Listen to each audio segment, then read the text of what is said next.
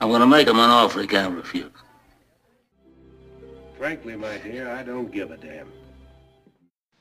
He's looking at you, kid. All right, Mr. DeMille, I'm ready for my close-up. Oh, I've been thinking. Well, what do you want to do that for? Fasten your seatbelts. It's going to be a bumpy night. They call me Mr. Tibbs. Welcome to 99 Years, 100 Films, the podcast where we look at every winner of the Best Picture Academy Award in release order and see why the film is so highly regarded.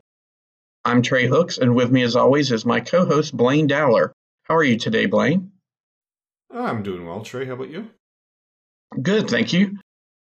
This time we're looking at the 19th Annual Academy Awards, covering films released in 1946, and the Best Picture winner of that year, The Best Years of Our Lives, directed by William Wyler. The film was released on November 21st, 1946, and featured an ensemble cast including Fredric March, Dana Andrews, Myrna Loy, Teresa Wright, Virginia Mayo, and introduced Harold Russell. The film was based on a novella, Glory for Me, by McKinley Cantor. The screenplay was by Robert E. Sherwood. I'll give our listeners a brief synopsis. Fred Derry, a captain and bombardier with the Air Force, Homer Parrish, a petty officer in the Navy, and Al Stevenson, an infantry platoon sergeant in the Army, all fly together back home to Boone City after World War II. All three struggled to adapt to life after the war. Al returns to his middle-class apartment, his wife Millie, daughter Peggy, and son Rob. He resumes his job at the bank and is promoted to head of small loans, so the bank can claim to be pro-veteran, but he struggles with the conflict between his duty to his fellow veterans and the expectations of his employers, who wish to apply for the funds from the government for veteran loans, but not actually distribute them. He also appears to have a drinking problem. Harold Parrish lost both of his hands when his ship was shelled. He must deal with his self-loathing and sense of pity. His girlfriend, Wilma, still wants to get married, but he feels like everyone thinks he is helpless and doesn't want to be a burden. Fred returns home to a wife whom he married right before the war, Marie. Marie works at a nightclub but quits as soon as Fred returns and finds her. She wants to party every night, and the two quickly work through his savings from the service. Throughout the movie, the lives of the three intersect. Fred, the highest paid of the three soldiers while in the service, finds that his job in the Air Force as bombardier left him with no useful skills, and he's forced to return to being a soda jerk. Fred is soon living a miserable existence, a wife who is contemptible of him, and a job that's below him. Peggy visits Fred one afternoon for lunch, and afterwards, unable to fight their attraction, they kiss. He immediately apologizes and swears it won't happen again. Peggy invites Fred and Marie out on a double date, hoping that seeing the couple together will break her attraction to Fred. Instead, it reaffirms it, and she announces to her family she plans to break up the marriage. Al goes to Fred and demands he stay away from Peggy. Fred agrees, but the two friends become estranged. Fred urges Homer to marry Wilma. That night, Homer calls Wilma over to see how their nights would be, but she's not dissuaded. Fred loses his job when he knocks out an obnoxious customer who hassles and upsets Homer. He then comes home to find Marie with another man and tells her he wants a divorce. He plans of leaving Boone City, but on his way out is distracted by an airplane junkyard. He reminisces about the war in the nose of a B-17, like the ones he flew in, and convinces the construction crew which is disassembling them to give him a job. Al and Fred reunite at Homer's wedding, where the now-divorced Fred is Homer's best man. Fred and Peggy talk for the first time in months and rekindle their romance. And that was the best years of their lives. So, this movie has a reputation for being one of the best to depict the veteran experience. And I get that. This is one where it actually makes some subtle digs at the glorification of the soldier. Particularly, I think, with Dana Andrews' character, when his wife is insisting that he wears the uniform with all of his ribbons and commendations, and he does not want to. And then when he does it for her, and she sees him and she says, okay, now you look like the real you. And she doesn't notice the impact that has on him. It's clearly not what he considers the real him. It's a part of his life he's trying to leave behind, which is very common. My grandmother is in a retirement home. She arranges the Remembrance Day ceremonies for, the November 11th ceremonies. I forget. Is that Veterans Day or Memorial Day in the States? Veterans Day? Veterans Day. Yeah, so she arranges the ceremonies for that, and she never understands why the veterans don't want to participate and talk about it. And it's, well, because it's an ugly part of their lives most of them are trying to leave behind. My grandfather served in World War II and had received a couple of commendations. And he tossed them away. He did not keep them because he felt like he had been awarded for doing unspeakable things. I mean, things that were part of war and things that you expect soldiers to do, but not things that he really thought should be glorified and remembered. So as soon as he was discharged and got back stateside, while he was proud of his service, he got rid of those decorations. Yeah, I can imagine that a lot of the things that soldiers would be commended for are frequently the very definition of necessary evil.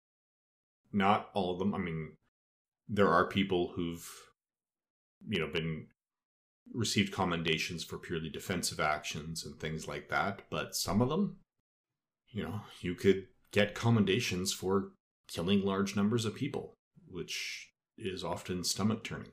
This is a root of a lot of what PTSD comes from, which I think they didn't have the verbiage of post-traumatic stress disorder in 1946, at least not in the general public. If it was in the literature, I don't know enough about the psychological literature to know when that term came about. But I think it's very clear that Dana Andrews has it. He does. And also the fact that not every job translated to usable skills. He wasn't in command, so he didn't have management skills.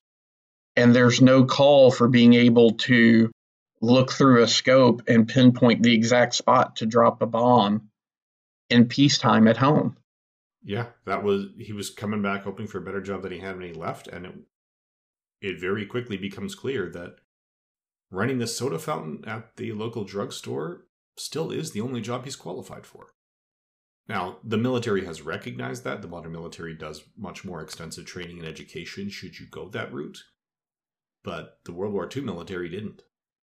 And you also see it with Al a little bit and the relationship with the bank.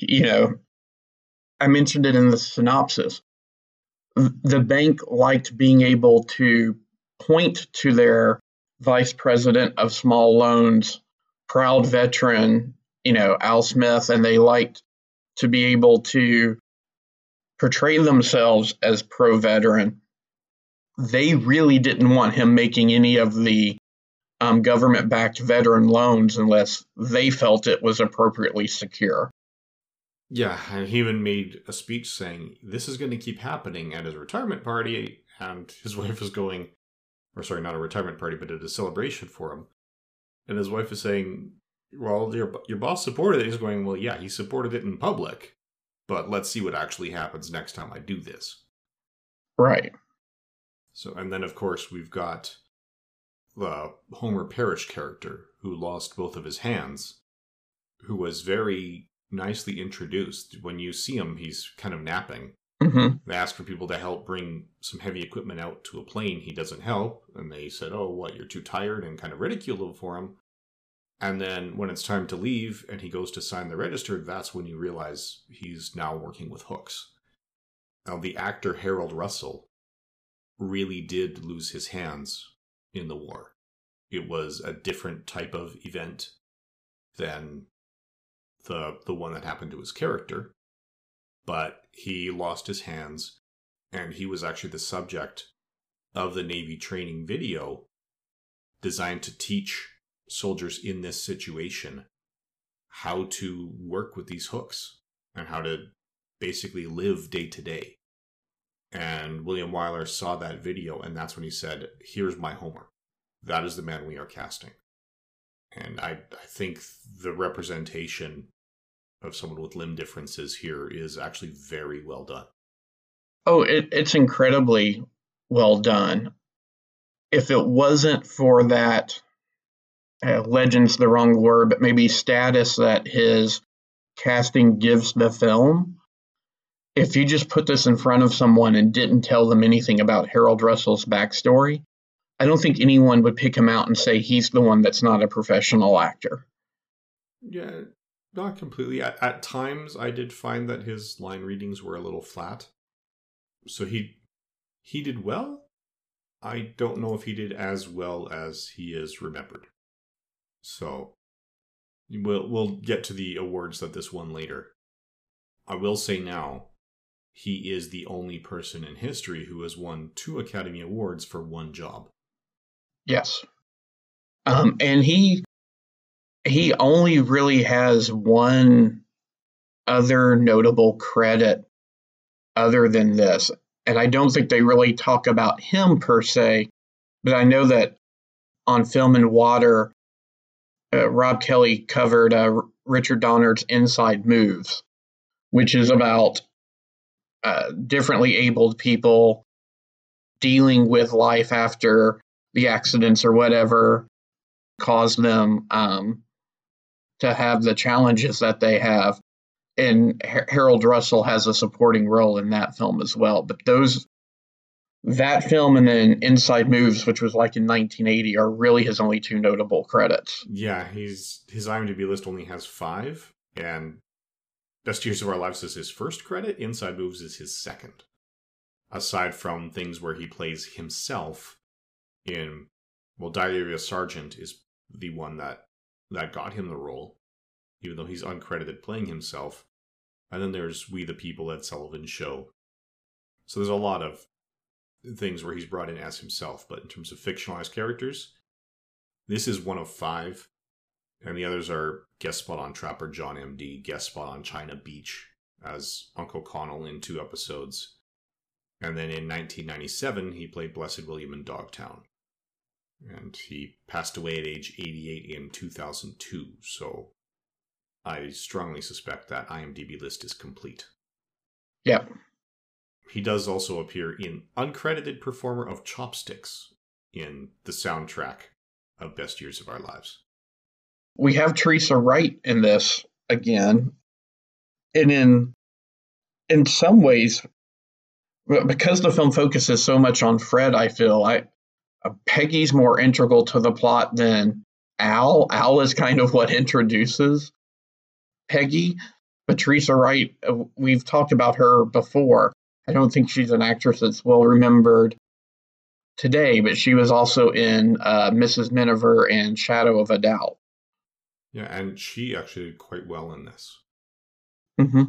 So, as much as I say, we'll get to the Oscar counts, and I agree with awarding people Academy Awards in all the categories that it won, and possibly a few more. This is loaded with exceptional performances.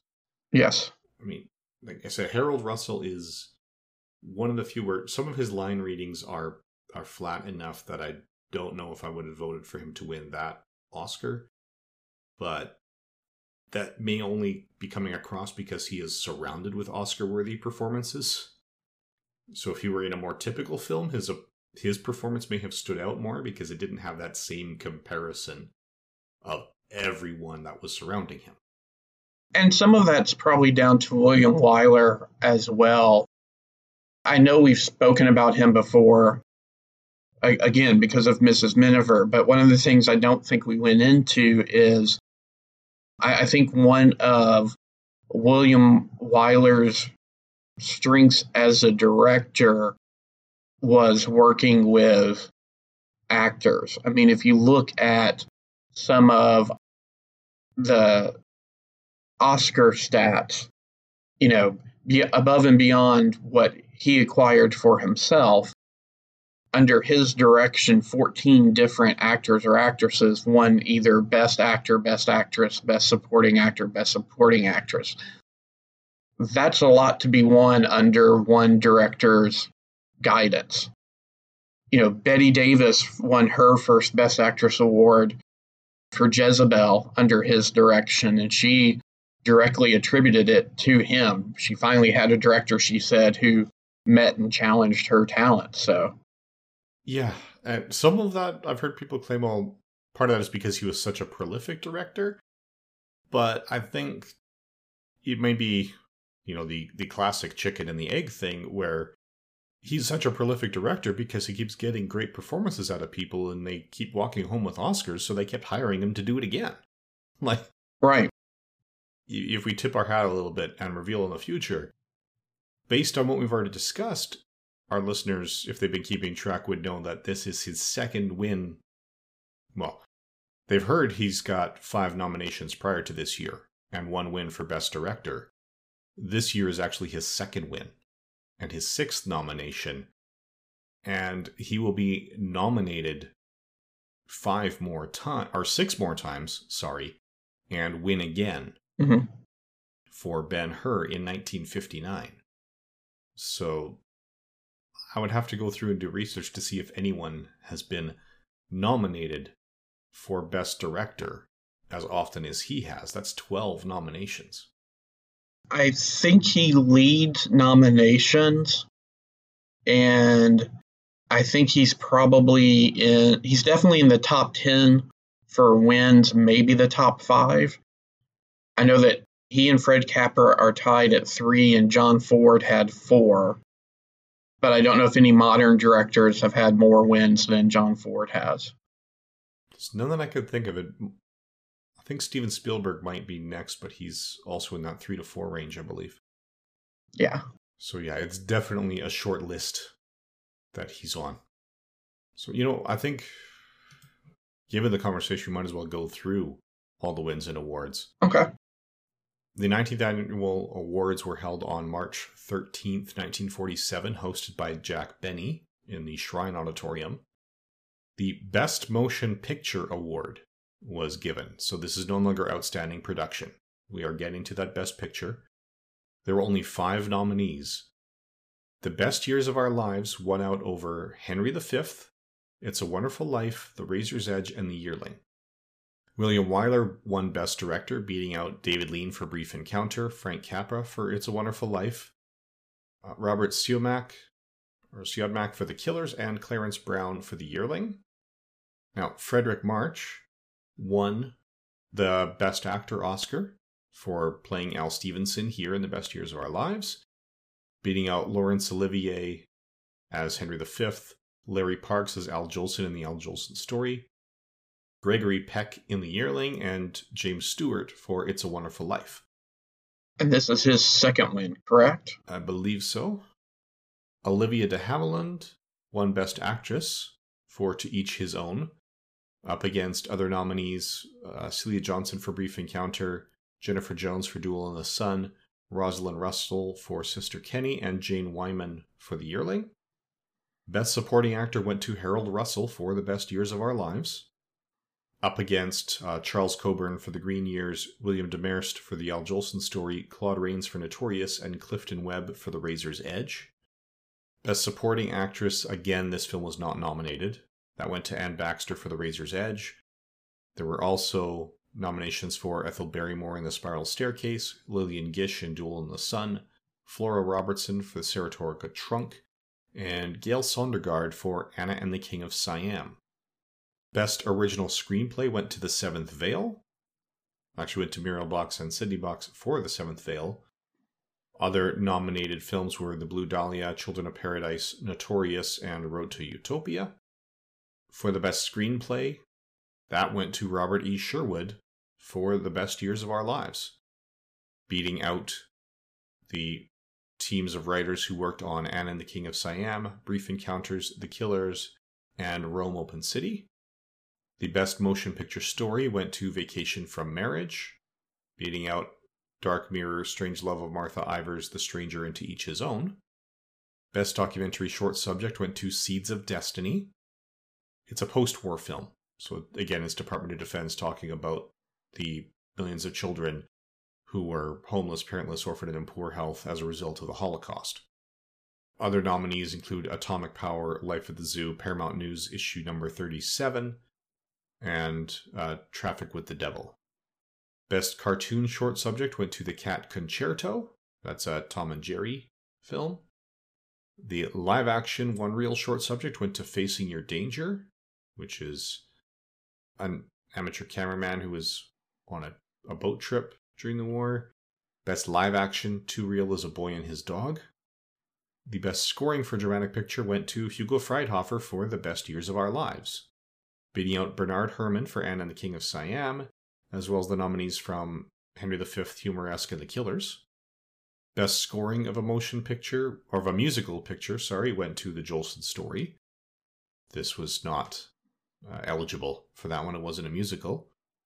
Best original song went to On the Atchison, Topeka, and the Santa Fe from the Harvey Girls. Best sound recording. Best Years of Our Lives was nominated. It lost to The Jolson Story. It's a Wonderful Life was the third nominated film in that category. Best art direction, interior black and white, went to Anna and the King of Siam. Other nominees were Kitty and the Razor's Edge. Best art direction, interior decoration, color went to The Yearling, up against Caesar and Cleopatra and Henry V. Best cinematography, black and white, went to Anna and the King of Siam, beating out The Green Years. Best color cinematography went to The Yearling, beating out The Jolson Story. Best film editing went to The Best Years of Our Lives, beating out It's a Wonderful Life, The Jolson Story, The Killers, and The Yearling. And the best special effects went to Blithe Spirit, beating out A Stolen Life. There are also some honorary and memorial awards given here. The Academy Juvenile Award went to Claude Jarman Jr. The Irving G. Thalberg Memorial Award went to Samuel Goldwyn, who produced many of the Best Picture winners up to this point, including this one. And then the Academy Honorary Awards went to Laurence Olivier for his outstanding achievement as an actor, producer, and director, bringing Henry V to the screen, to Ernest Lubitsch for his distinguished contributions to the art of the motion picture, and the third one went to Harold Russell for bringing hope and courage to his fellow veterans through his appearance in The Best Years of Our Lives. So the actor who did have hooks for his hands won a special award, essentially for participating and saying, hey, you can go on and be successful following this. At least popular opinion is that was done because they thought that he didn't have a shot at the category in which he was nominated, and then he surprised everyone by winning it. Yeah, which I can see, because had I been a voter in this era, I would have had no problems putting forth Dana Andrews for Best Actor. Yeah. And Frederick March for Best Supporting Actor, because as we've said, his role was smaller, and doing the Memorial Award for Harold Russell. A couple of things. The most nominated film that won nothing but is probably the best known out of the pack today is It's a Wonderful Life. Yeah, it bombed at the box office, but it was clearly well regarded in the time. It got 5 nominations here. Yeah. Just because I like to contrast things that we've watched, especially when they're kind of close together for you and I alluded to Al, Frederick March's character, having a drinking problem. What did you think of his probably more subtle portrayal of an alcoholic versus Ray Milland's in The Lost Weekend? I think that, as you said, this is much more subtle because they're not telling the same story they were telling with Ray Milland. Right. The Ray Milland story, or his character, was a character whose drinking problem had ruined his life. Whereas Al is still fully functional at this point. Had we continued to watch these characters for another 5 to 10 years, that may not still be the case. So at this point, he's drinking enough to concern his wife, so she's actually keeping tally. And, you know, when he's giving the speech, he was a little slurred and out of sorts. So, yeah, this is a lot more subtle, but I think that's because it's not the same degree of alcoholism possibly because they're just picking him up at an earlier part of his life on that path. Right. I think he could very well have issues in the future, because I've never personally been involved in a war. I sincerely hope that there's no cause for that for anyone in the future, because the people who enlist for the right reasons often find it extremely difficult to live with the memories of what happened when they were out there and deployed.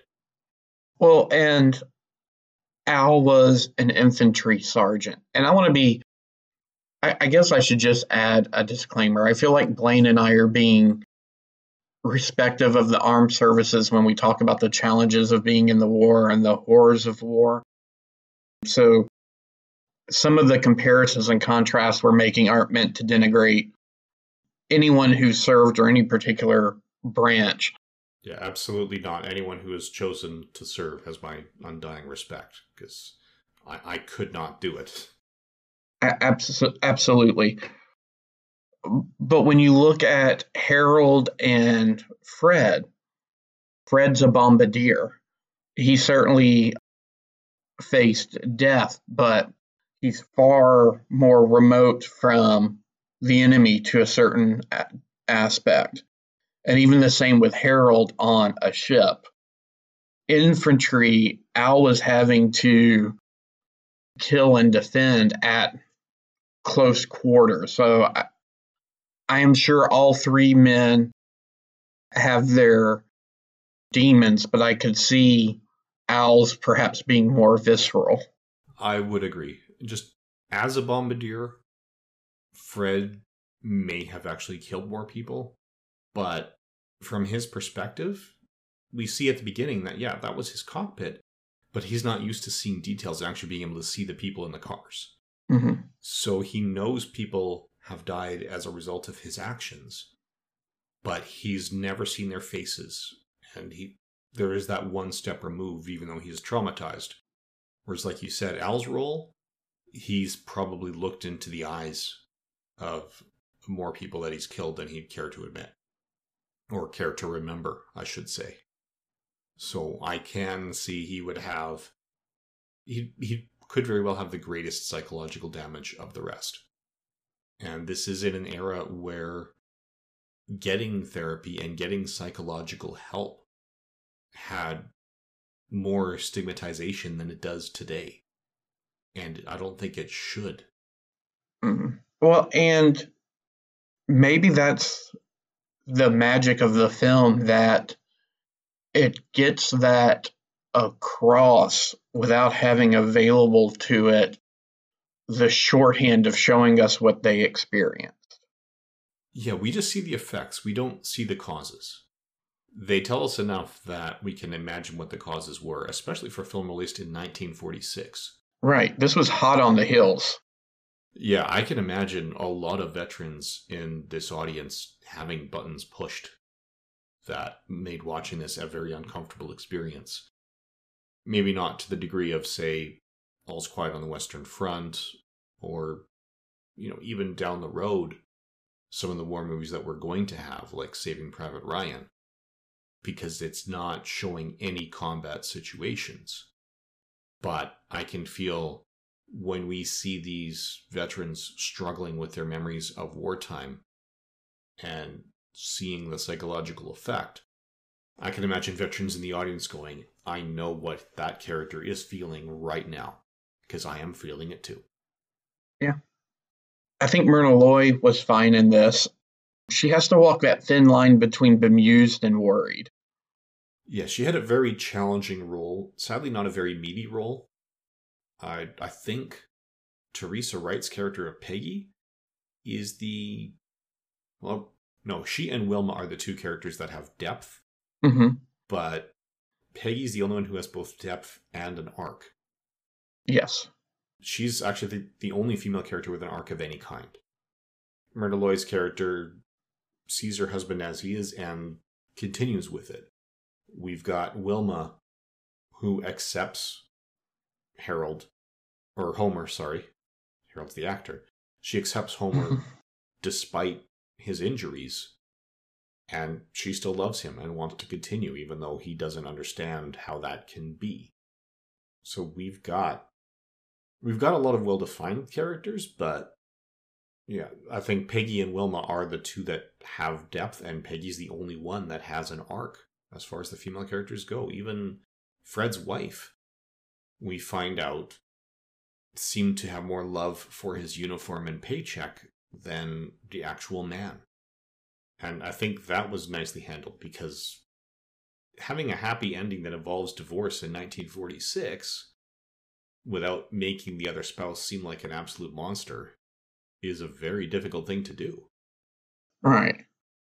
It also kind of spoke to maybe the whirlwind nature of war. And what I mean by that is, if Fred wasn't getting enlisted, would he have rushed into this marriage with Marie at the outset?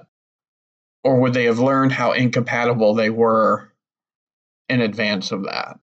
Yeah, if he weren't getting enlisted and drafted, I don't even think she'd have given him the time of day. Yeah. And her character they did a really nice job of showing that they are fundamentally incompatible without making her seem really nasty or evil. Sure, she's shallow, but she is not a bad person. She just doesn't understand him. And part of that is the way Virginia Mayo plays her. So you clearly see that these two are not compatible, but that doesn't mean both characters don't deserve some happiness. You don't hate her, but you understand this is not a healthy relationship for either of them. Yeah, I'm glad we've turned to Marie a little bit. Most people, if they know Virginia Mayo, know her as being kind of a love interest type for Danny Kaye films or Bing Crosby films. So this was certainly the first time I had seen her in anything with any dramatic heft to it. So it was a pleasant surprise. Yeah, the IMDb says she's best known for this role, for her role in White Heat, A Song is Born with Danny Kaye, as you mentioned, and then Captain Horatio Hornblower with Gregory Peck. So, yeah, I think she does do a number with them. Looking at her list, I probably encountered her for the first time in a guest role in Remington Steele from 1984. And I would have recently seen her in Murder, She Wrote as well. Hooray for Homicide. My wife and I are doing a rewatch of that, and she was in Season 1, Episode 3. Wow. Listeners of the old films like this, if you haven't tried Murder, She Wrote, it is a decent 1980s murder mystery. It never gets gory, but one of the things that they had for the original Season 1 marketing is that, it stars Angela Lansbury, and she brought her Rolodex. Yeah. One of the big problems with a lot of 70s and 80s detective stories is the one person you recognize is obviously the killer, because that was the big guest star. But there are episodes of Murder, She Wrote where fans of classic films, you'll go in and you'll recognize 9 people and say, okay, these 5 were stars before this episode, these 4 became stars after this episode, and even none of them are the killer.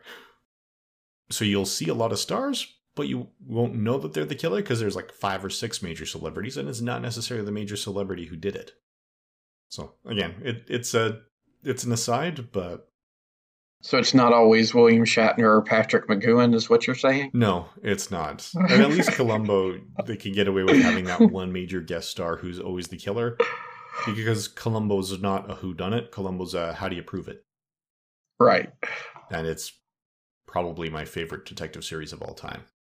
And I'm a bit of a buff in those franchises. I've got many. But anyway, yeah, she did really well. Should we discuss Hoagy Carmichael a bit? Sure. I'm not really familiar with him. I know that so I didn't really cover this in the synopsis, but kind of a through line in terms of the setting is a bar that Homer's uncle owns, and that uncle is played by Hoagy Carmichael. Yeah, and this is his 5th acting credit out of 23, going up to 1972. So, yeah, he's not well known for his acting, but he is mostly a musician. I mean, he owns the bar, but we see him sitting at the piano more often than anything else, which in a lot of ways is where he belongs. If you look him up on the IMDb, 23 acting credits, 386 soundtrack credits. Wow. So they brought him in for the music. So when these guys are playing piano, they're actually playing piano. That's not just Hoagie Carmichael, that's also Harold Russell, which was a nice touch because he talks about going for a piano lesson, and Al almost chuckles because he thinks it's, joke and sarcastic. And then a few minutes later in the film, no, he's playing the piano. He's playing chopsticks, but he's playing the piano. Should we just touch on the other cast members? Dana Andrews, Myrna Loy? Yeah, Dana Andrews was mostly a noir actor before this, wasn't he? Yeah, I think that's what he's best known for. He was Detective Lieutenant Mark McPherson in Laura, which is probably, that would have been my bet for his biggest role, and the IMDb agrees. So he's done some really good work in that genre. He was active right up until 1984 with guest spots on, The Love Boat and Falcon Crest. He's done work in Ike the Warriors as miniseries and a TV movie. But yeah, a lot of his work went into the 60s, and it's frequently in mysteries and detectives and film noir. So running through his list, he's known for 0 Hour, Curse of the Demon, Beyond a Reasonable Doubt, While the City Sleeps, Strange Lady in Town, 3 Hours to Kill. There's also Duel in the Jungle and things like that. So running through it, he'd had a decent career up to this point as well. He'd previously been in State Fair, Laura, The Oxbow Incident, Ball of Fire. His career really started in 1940.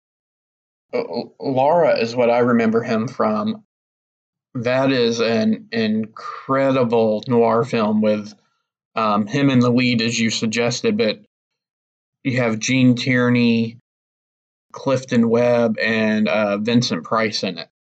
Yeah, when Fox started putting out the Fox Film Noir collection, every few months they'd release 3 film noirs, and they had numbered spines. And they were coming out in no particular order in terms of, production schedules or themes or anything like that. They were being put out in the order, as far as I could tell, the only order is, we think these 3 will sell the best, so that's the first wave, and then we think these 3 will sell the second best, so that's the second wave, and Laura's number 1 in that series. I totally agree with that. I've only seen him in a few things like that, but he always does those roles nicely. And I think he captured it well. I was actually surprised to see how many credits he had consistently through 1940 through 1945. Because he plays this so well, I assumed that he was a veteran. But I don't see how that can be given his shooting schedule. No, but I think it's fair to mention that William Wyler was. Okay, so again, we could be looking at just his ability to push and direct the actors to get that performance from them.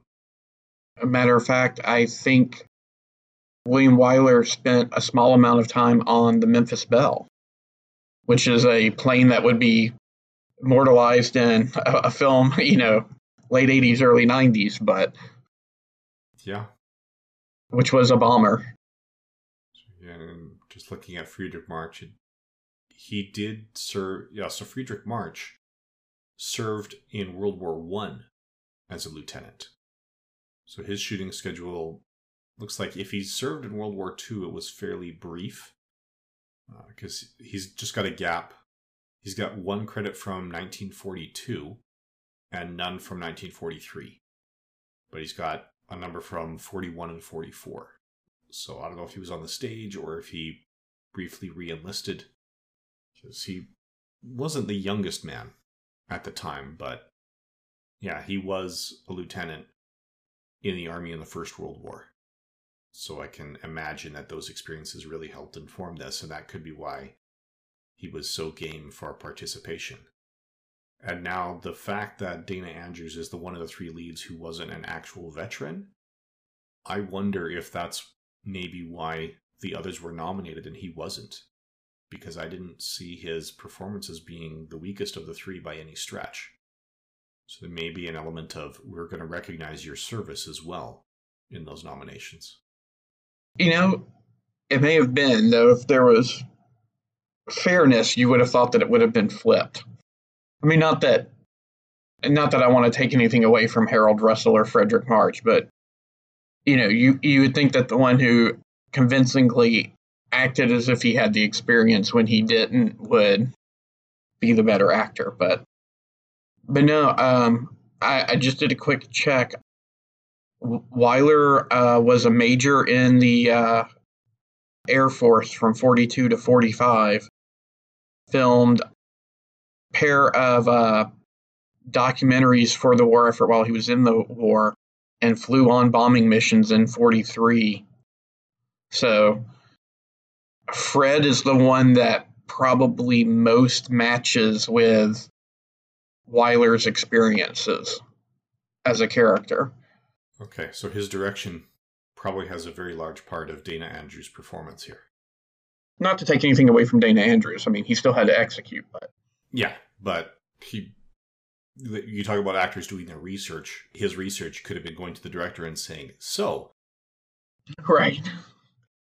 So, shall we get to our comparisons for the year? Sure. So if we look at the releases from 1946 on the Internet Movie Database, the most highly regarded film by modern audiences is It's a Wonderful Life. It's got an average score of 8.6 out of 10, with almost 386,000 votes. Now, we don't normally talk about the number of votes.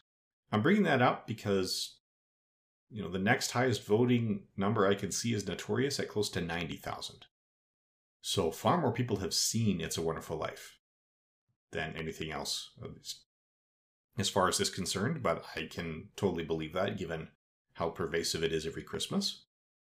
Number 2 is A Matter of Life and Death, which is about a British wartime aviator who cheats death and must argue for his life before a celestial court. Then we've got Shoeshine, a movie in post-war Italy. Panique is apparently a French film that sounds like it's a murder where the police are planting fake evidence. And then number 5 is The Best Years of Our Lives with an 8.0 out of 10. Followed by Notorious, The Big Sleep, Beauty and the Beast, the Jean Cocteau and René Clément versions, My Darling Clementine, The Killers, and then I'm just scrolling down here. The Postman Always Rings Twice is number 16. The Razor's Edge, that's another one that got a lot of nominations. That's number 23. The Yearling comes in at 27. The Jolson Story is at 30. So, you know, we've got The Blue Dahlia here. Song of the South comes in at number 34. The Harvey Girls at 36. So this one, the nominees are fairly well spread throughout the year. And The King of Siam is the other one that had a huge number of nominations. That's number 47 for the year out of 83 titles that have at least 1,000 votes and were released in 1946. Now, comparing it with Letterboxd, Best Years of Our Lives fares a little bit better. It's number 3 instead of number 5. It's a Wonderful Life is still number 1. A Matter of Life and Death is still number 2. Then we have The Best Years of Our Lives, Beauty and the Beast, Notorious, My Darling Clementine, Shoeshine, The Big Sleep, and on down. It's worth noting A Matter of Life and Death would have been ineligible because while a British film, technically by the Academy standards of the time, it would have been a foreign film. Okay, so we know that they are eligible, but given that it was a British film, let me come down and see if I could find the release dates here. Yeah, it was not released in the US. The The Los Angeles premiere was January 23rd, 1947. Oh, okay. So you're right that it would not have been eligible in 1946, but it might have been eligible in 1947. So at this point, so long as it was an English film, it could be eligible? Or, because I know eventually financing plays into it. It does, but yeah, at this point, anything is eligible as long as it was released in LA during that calendar year. Okay. So while foreign films were eligible, they were often they didn't get the votes because people weren't watching them. And they just weren't made available. Yeah, well, that makes sense because Brief Encounter is the same. It's a British film. It's not an American production. Mm-hmm. And I believe that one actually came out in 45. Yep, according to Letterboxd, it's the second best film of 1945. So it got its eligibility in 1946. Okay. So I think I might be in line with the modern voters. If I were to pick now, I probably would pick It's a Wonderful Life over The Best Years of Our Lives. But if I were voting the year after World War II ended, I might have voted as the Academy did in the day. Because they are both excellent films. One is just probably much more resonant when you could go out and see people dealing with PTSD on a daily basis. Right. Yeah, this is going to sound horrible. I have such a fondness for Thomas Mitchell's performance as Uncle Billy in It's a Wonderful Life that I just can't rank another film that year higher than It's a Wonderful Life. Yeah, and I can see that going through this list. It's a Wonderful Life only got 5 nominations. The original Anna and the King of Siam sounds like it's better than I would have thought. It was later remade as The King and I. Mm-hmm. But yeah, it does sound like at the time they were also looking at The Yearling and The Jolson Story. But looking at how those come out over time, I haven't seen either. But they're now so far down the list that when it came down to voting, it's probably felt like you were voting for one of these two. And it would have been hard not to vote for the really effective post-war film the year after the war. Yeah. In fact, the Golden Globes largely agree. They had their 4th annual ceremony. We recently remembered that we promised to go through these as an impromptu promise in the first time, and then we haven't been doing it. So, for this year, the Golden Globes also picked Best Years of Our Lives as the Best Picture. They went with Gregory Peck for The Yearling as Best Actor, Rosalind Russell for Sister Kenny as Best Actress, Clifton Webb as Best Supporting Actor for The Razor's Edge. And that one, I might have actually voted for Claude Rains in Notorious for that one myself. Best Supporting Actress went to Anne Baxter for The Razor's Edge. Best Director did go to Frank Capra for It's a Wonderful Life. Best Film Promoting International Understanding went to The Last Chance by Leopold Littenberg. And a Special Achievement Award went to Harold Russell for The Best Years of Our Lives. So he was also recognized by the Golden Globes. And just to sort of dot the I's and cross the T's doubling back, the previous year, Best Picture was Lost Weekend, Best Actor was Ray Bland for Lost Weekend, Best Actress was Ingrid Bergman for The Bells of St. Mary's, Best Supporting Actor was J. Carol Nash for Medal for Benny, Supporting Actress was Angela Lansbury, Picture of Dorian Gray, Best Director was Billy Wilder for The Lost Weekend, and Best Film Promoting International Understanding is The House I Live In.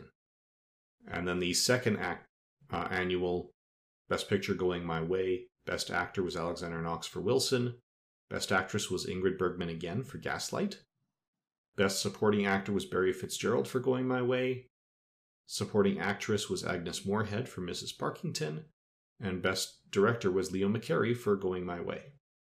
So up to this point, there's very good agreement in the Best Picture selections between the Golden Globes and the Academy Awards. So, Blaine, would you recommend this to anyone in particular, or is this another, if like us, you're going through and watching all of the best films?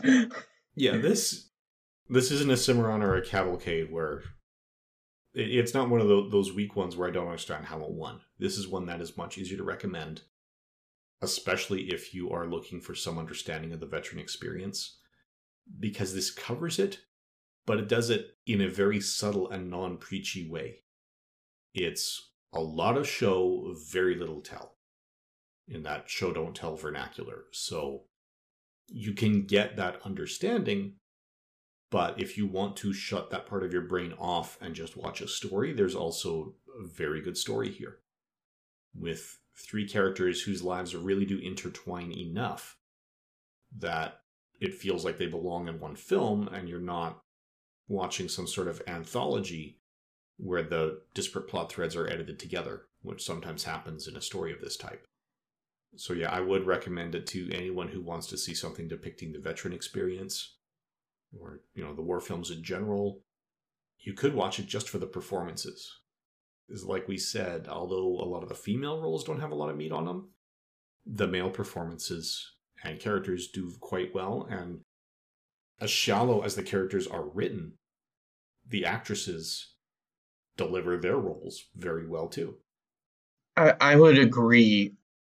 A trend that I've seen online in the States over the past couple of years is a lot of disgruntlement, particularly from members of the armed services over, we have Memorial Day and we have Veterans Day, and a lot of civilians treat the two as interchangeable, and they really are supposed to commemorate kind of 2 different sets of members of the armed services. Memorial Day is for those who lost their life during wars. Veterans Day is to honor all of the veterans. And I always remembered growing up things like D-Day and The Longest Day and the war epics being shown on Veterans Day. This would be much more appropriate programming for TCM or someone like that if they wanted to have films highlighting veterans and the veteran experience. Yeah, I would agree. This does not glorify war in the way that a lot of the other films do. So this is not...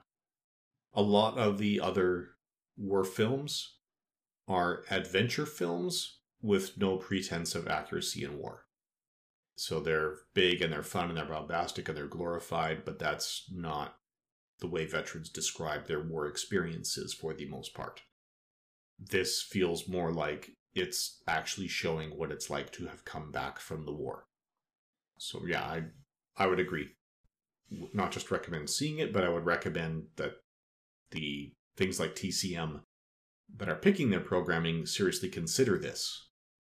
And I'll pull us back just a little bit. There's even that, I alluded to it in the synopsis, there's that scene in the drugstore to where Homer encounters someone who is anti-war, and it's pretty much the only time, while this is about the impact of the war, there are never really any judgments made about the war. It is an event that happened that caused these things, and we don't dwell on it.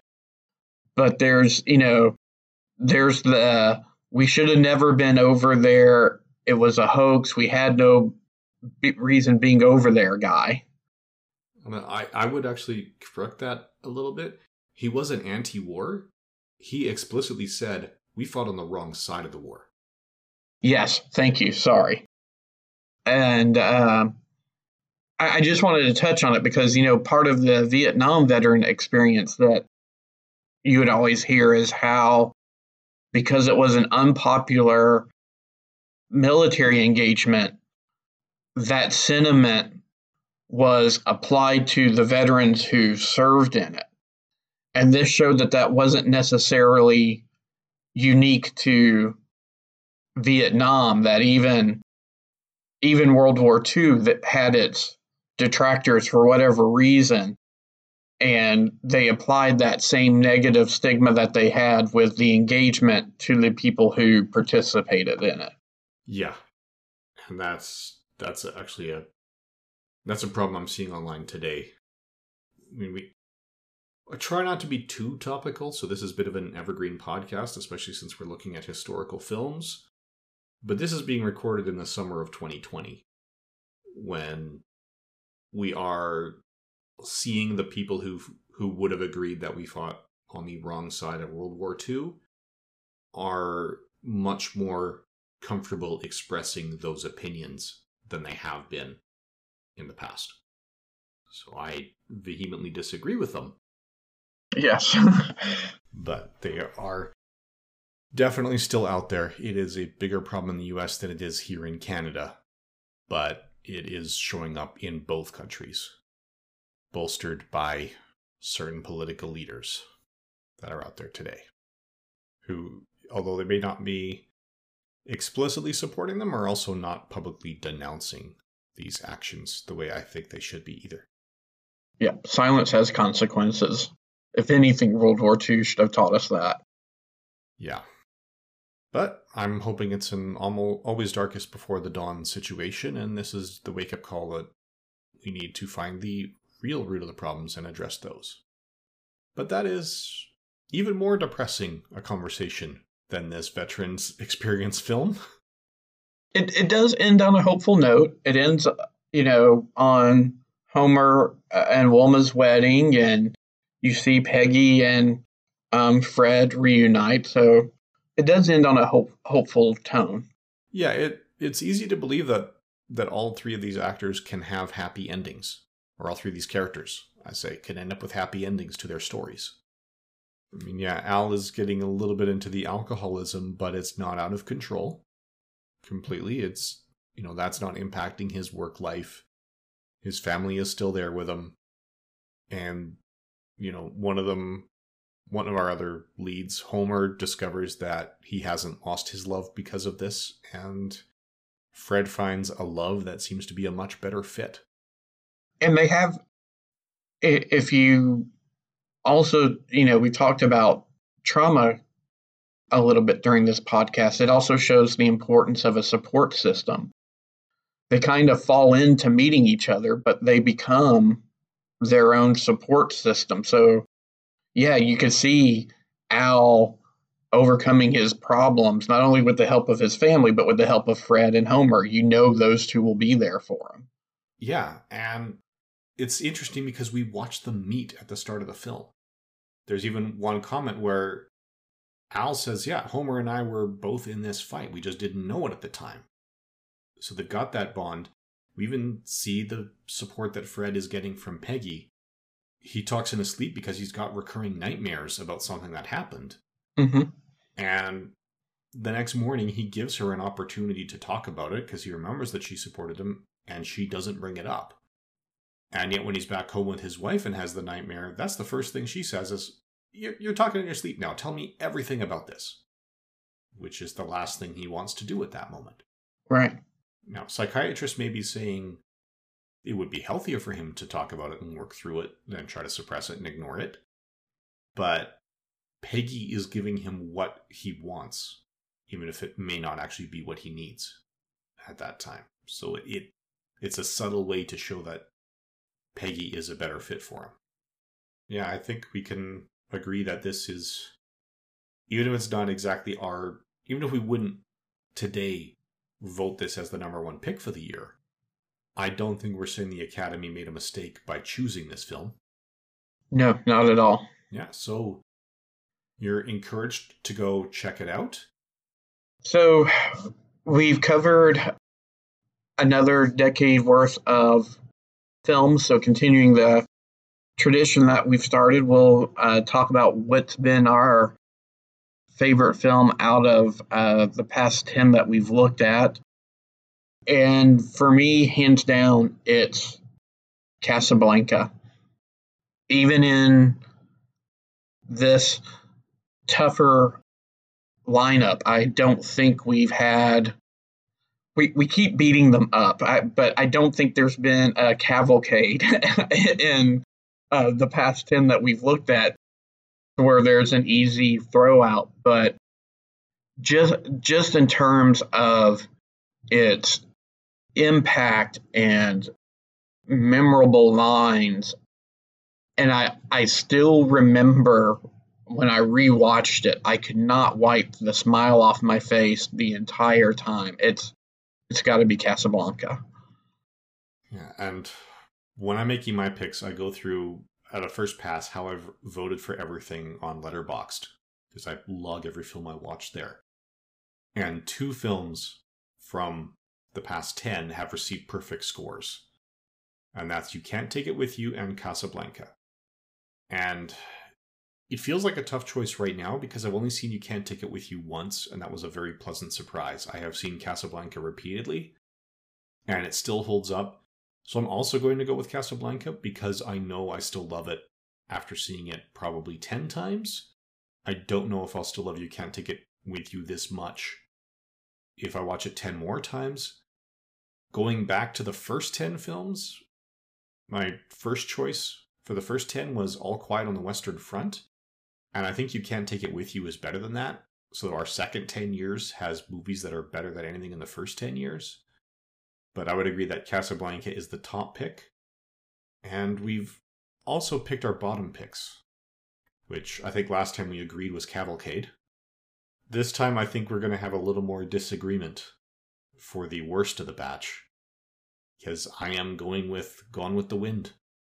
The incredibly aged racial politics just do not sit with me. So, yeah, I would take... just quick review while Trey is thinking about this, because I think we forgot to remember that we're doing the bottom picks until you open up the spreadsheet here. We are looking at The Life of Emile Zola, You Can't Take It With You, Gone with the Wind, Rebecca, How Green Was My Valley, Mrs. Miniver, Casablanca, Going My Way, The Lost Weekend, and The Best Years of Our Lives.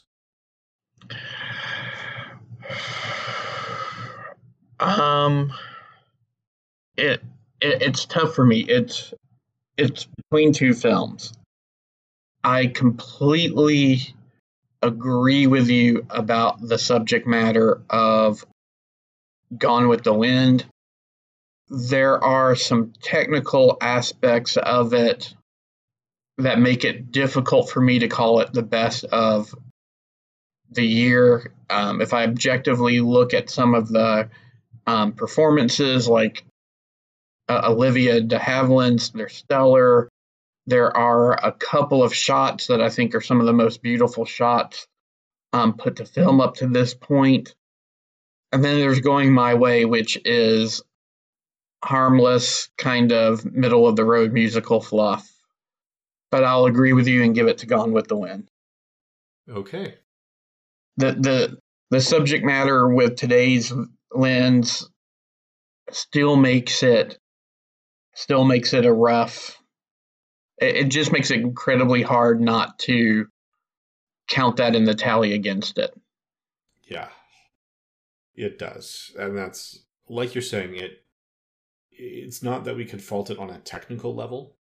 When it comes to performances and assembling a movie, it's undeniably great. But the story they chose to tell and the verbiage, which some was a little raw for me because that's the episode I'm actually editing as we're recording this one. Mm-hmm. We record about a year in advance, and right now I'm editing about 6 months in advance. And yeah, just reminders of some of the things that are in there, like referring to the Great Invader for the people from the North and stuff like that. It doesn't sit right. But that's our second, trying to call it a decade, but our first grouping only had 9 years in it because there were the 2 picks in the first year. Yeah, and I will agree with you.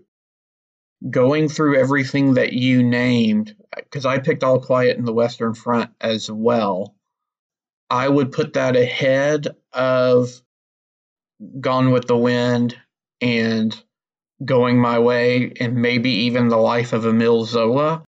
But I think everything else out of the past 10 that we've looked at surpasses All Quiet on the Western Front. So it's definitely been a stronger decade. Yeah, that it has. And looking ahead, we've got some other good decades coming up as well. So the next batch of 10 of the next decade is going to kick off with Gentleman's Agreement. So that is the topic of our next podcast.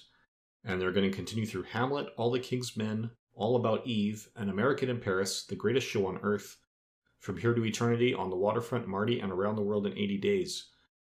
And this is a batch I'm really looking forward to, because I think it may be the last decade where I've seen so few films. I have actually only seen one of those 10 prior to this podcast. Wow, okay. And that's the last time that happens for really the rest of these. Even our last decade, where only 3 movies have actually been selected so far. And, the next winner probably hasn't even been, or possibly hasn't even been made yet. I've seen 2 of those 3. But in the next batch, the only one I've seen to date is An American in Paris. Okay. And yeah, I'm not going to say much more on that at this point. We'll save it for that podcast. So join us again next month when we take a look at Gentleman's Agreement. Thank you for listening. Thanks, everyone. My mom always said life was like a box of chocolates. You never know what you're going to get. Please, sir, I want some more.